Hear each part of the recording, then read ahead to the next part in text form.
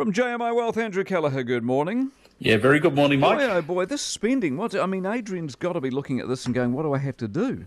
I reckon we just keep looking for evidence that these rising interest rates are putting pressure on household budgets, but I just don't think we're seeing it yet. So what we're talking about, Mike, is yesterday Statistics New Zealand released electronic card spending data for October, and at a headline level, these numbers still look, they look pretty good, and I think solid is the description that's being used in many places. They are solid. Total electronic card spending rose 1% in October compared to September when you adjust it for seasonal effects. We break the card spending down into retail spending, non-retail spending. Retail card spending was up the same number, up 1% for the month.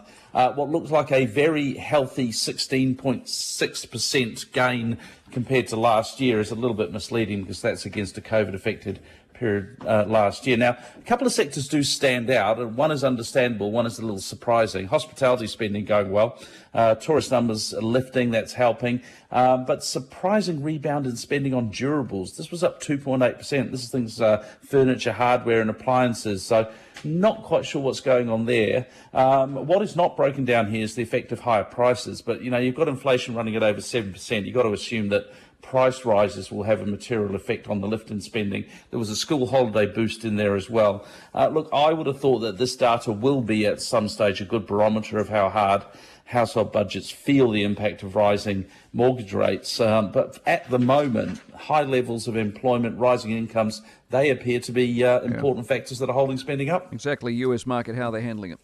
Yeah, you're going to talk all morning, I would have thought, about the impact of the midterms. Share markets were sort of buoyed by that perception that we were going to have a pretty solid old gridlock for the next little while, but nothing controversial happening on the markets right now. You're right, we didn't get that widely expected red wave. That hasn't happened, but it looks like the House will shift right. So it's going to be hard to sort of get much through the complete US legislative process. Georgia's going to hold up, as you said, because we're not going to see, I think it's December the 6th is when they have to do the runoff there.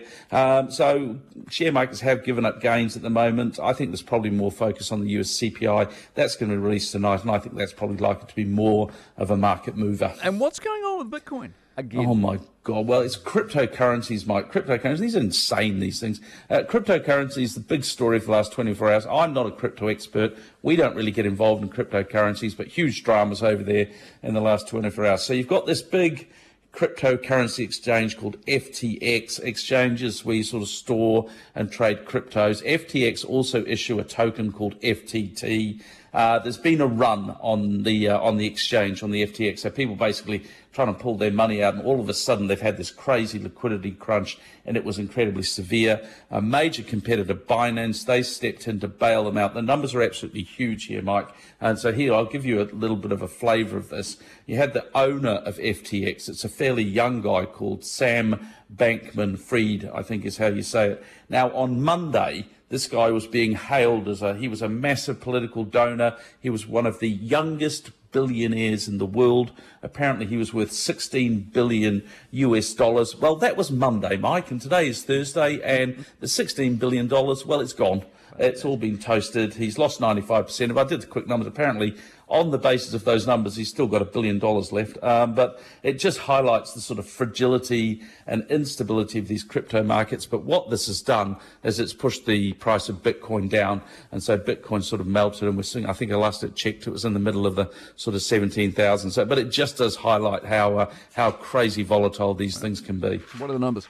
Right now, the Dow Jones is down 298 points, which is about 0.9%, 32,862. The S&P 500 is down just under 0.8%, 3797. The Nasdaq being hit a little harder, 1.28% fall at the moment, 10,480. Overnight, the FTSE 100 lost 0.14%, closing at 7296. The Nikkei lost 0.56%, 27,716 as it closed there. Shanghai Composite down a sort of similar percentage, 0.53%, 3048. The ASX 200 gained 0.58% yesterday, closing just under 7,000. And the NZX 50 relatively unchanged. We lost 8 points yesterday, 11,143 was the close.